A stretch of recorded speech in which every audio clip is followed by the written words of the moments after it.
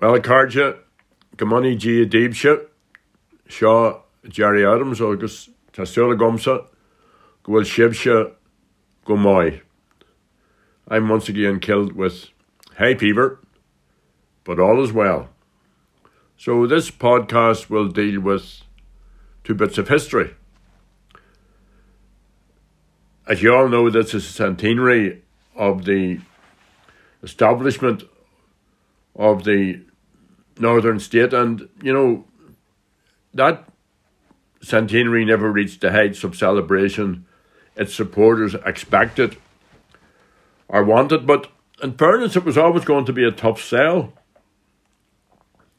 The story of the statelet named Northern Ireland is not a proud history. An apartheid state built on sectarianism, in which nationalists were always treated as unwelcome interlopers in our own country. And in its efforts to report on the 100 years of partition, the media couldn't escape the reality that it was and is a denial of democracy and a denial of the right of the Irish people to self-determination. It was the British Tories and the Unionist establishment who brought the gun into Irish politics, as one sought to outmanoeuvre the Liberals in Westminster and the other sought domination over a part of Ireland. Last week, the BBC and others broadcast black and white newsreel footage of the visit of the British monarch, George, to the opening of the Northern Parliament in Belfast City Hall on June 22nd, 1921. His speech, in which he spoke of his love for Ireland and his affection for the Irish people, would not be welcomed by some of today's unionist political leadership who eschew any notion that they are Irish. George referred in his inauguration speech to the Northern Parliament on Irish soil, and his hope that the new Parliament would manage the situation with wisdom and moderation, with fairness and due regard to every faith and interest. His appeal was to all Irish men. I've always found his speech interesting, but sadly, that notion of moderation, and it's very typical, well-known tactic of the Empire to dress up these events with all the pomp and ceremony, it marked the partition of the island, and the notion of moderation or even wisdom had long been ditched by Carson and Craig and the Tories. But one lesser-known aspect of that visit by the British King occurred in South Armagh, 2 days after the Belfast pomp and ceremony of the opening of the Parliament. On June the 24th, 3 trains carrying the trappings for the opening of the Parliament, as well as the members of the 10th Royal Hussars Regiment, a cavalry unit which acted as personal bodyguard to the British King, were heading south to the Curragh British military camp in County Kildare.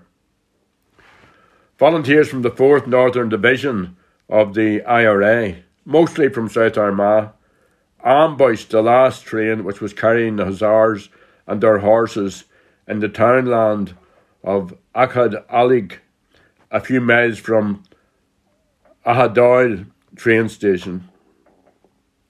The volunteers clambered up the grassy, steep bank to the track, removed bolts holding the faceplates of the outer rail in place. And when the scouts watching the track from Fathom Mountain confirmed the trains were on their way, the volunteers then unfastened the tracks and removed them. At about 10:30, the train containing King George's royal escort sprung the simple but effective trap and was derailed, plunging some 20 feet into the unoccupied field below. At least 4 British soldiers were killed, although this figure was disputed by the IRA as an underestimate, and scores of horses were killed. The IRA leader responsible for the attack was Frank Aiken, who later went on to become a Fianna Fáil Taoiseach and a minister. Unless Micheál Martin thinks I'm glamorising a phase of our history, the reality is that this is one of his people. The story of this daring and audacious ambush and its aftermath and the impact of partition on that part of Ireland is told in a new publication from the South Armagh Centenary Committee entitled The Ahadoyle Train Ambush, the 4th Northern Division and a Century of Partition in South Armagh. It's well worth reading. It's a detailed account of that historic period and the emergence of the IRA in South Armagh.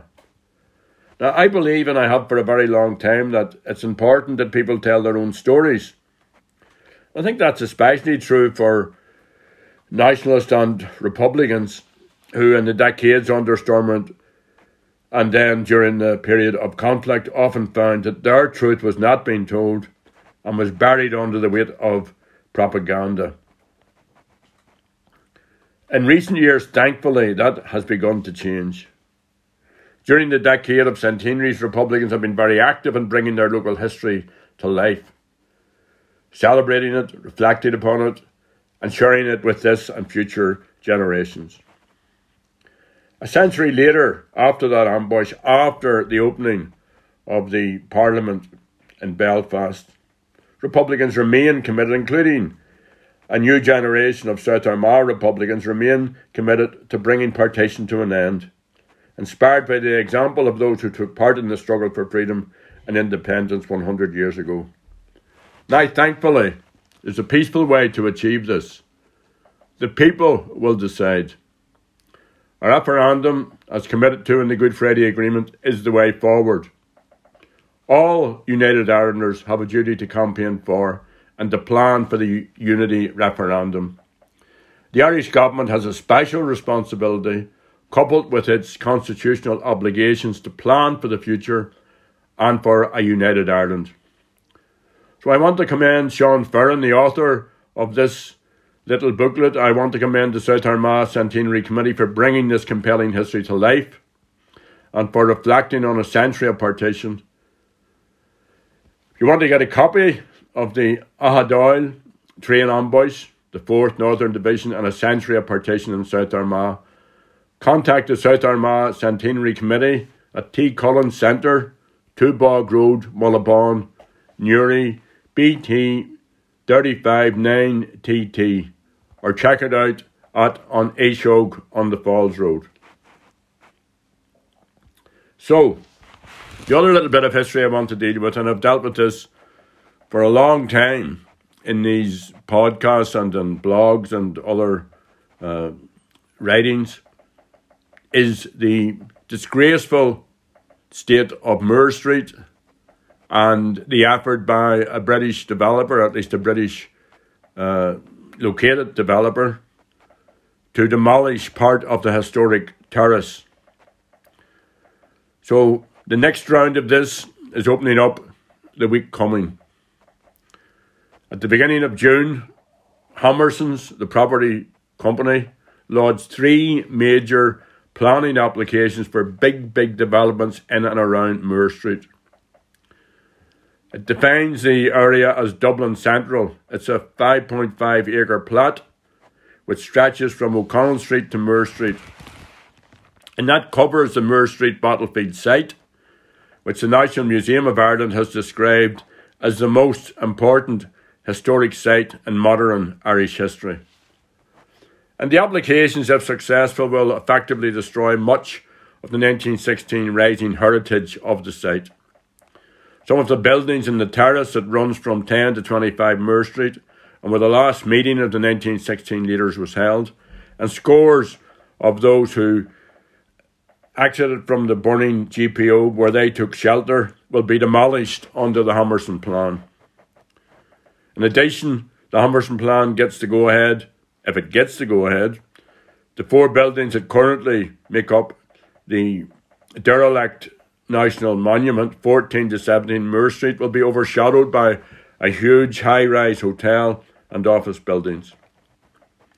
So the Moore Street Preservation Trust, the relatives of the signatories of the proclamation, is seeking your support to oppose the Homerson applications.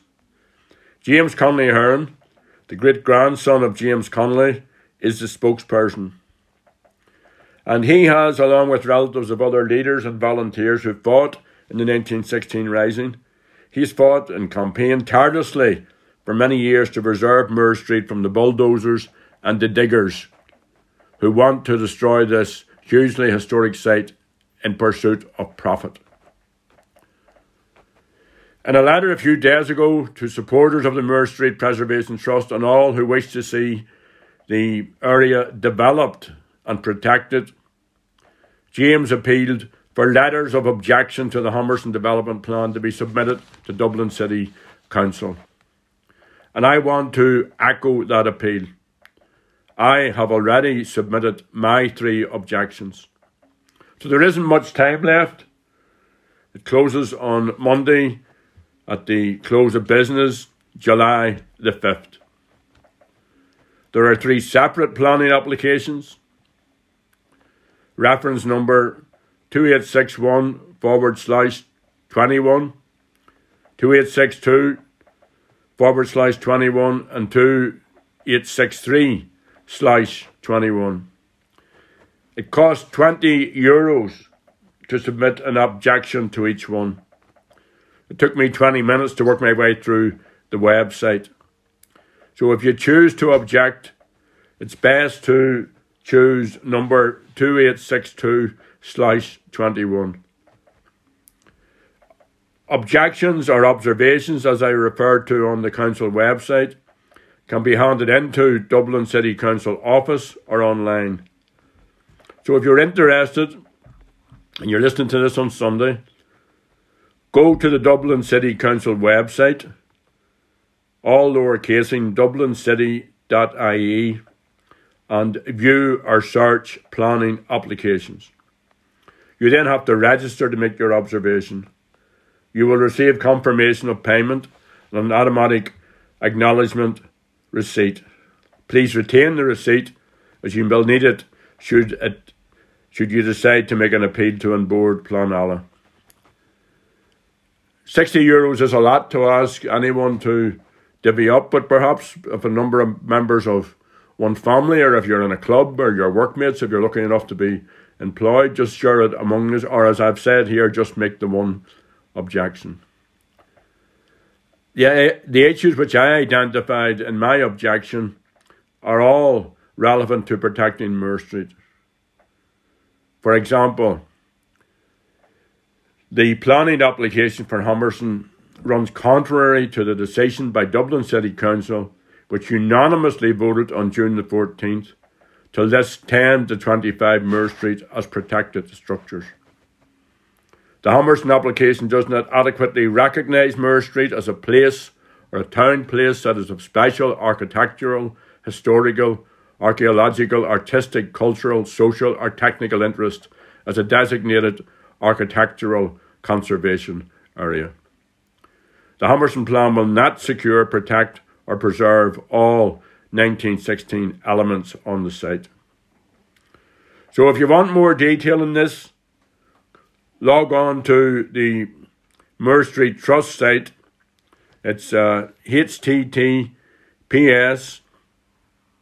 www.facebook.com Moore Street Trust.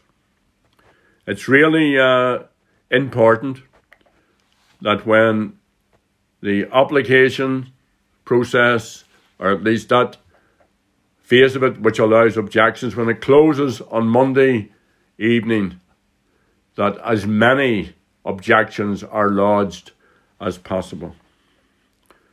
So Sinead, Tasula Gum Goe Shivsha Gomoy Oshamak. We finish with a wee bit of music, and I'm going to leave it to Marty to choose something appropriate about the Moore Street battlefield site, the GPO, the Rising in Dublin. So, Slán Liv, Goramagav, thanks for listening. Many years have rolled on since the Irish Rebellion, when the guns of Britannia they loudly did speak, when the bold IRA battled shoulder to shoulder, while the blood from their bodies flowed down Sackville Street. The four courts of Dublin the English bombarded, our spirit of freedom they tried hard to quell, but amid all the din came a voice, no surrender. 'Twas the voice of James Connolly, the Irish rebel. A great crowd has gathered outside of Kilmainham, with heads all uncovered, they knelt on the ground. Far inside that grim building lay a true Irish soldier, his life for his country about to lay down. He went to his death like a true son of Ireland. The firing party he bravely did face. Then the order rang out, prison guns and fire. James Connolly fell into a ready-made grave. The black flag they hoisted, the cruel deed was over. Gone was a man who loved Ireland so well. There was many a sad heart in Dublin that morning, when they murdered James Connolly, the Irish rebel. God's curse on you, England, you cruel-hearted monsters. Your deeds they would shame all the devils in hell. There are no flowers blooming, but the shamrock it's still growing on the grave of James Connolly, the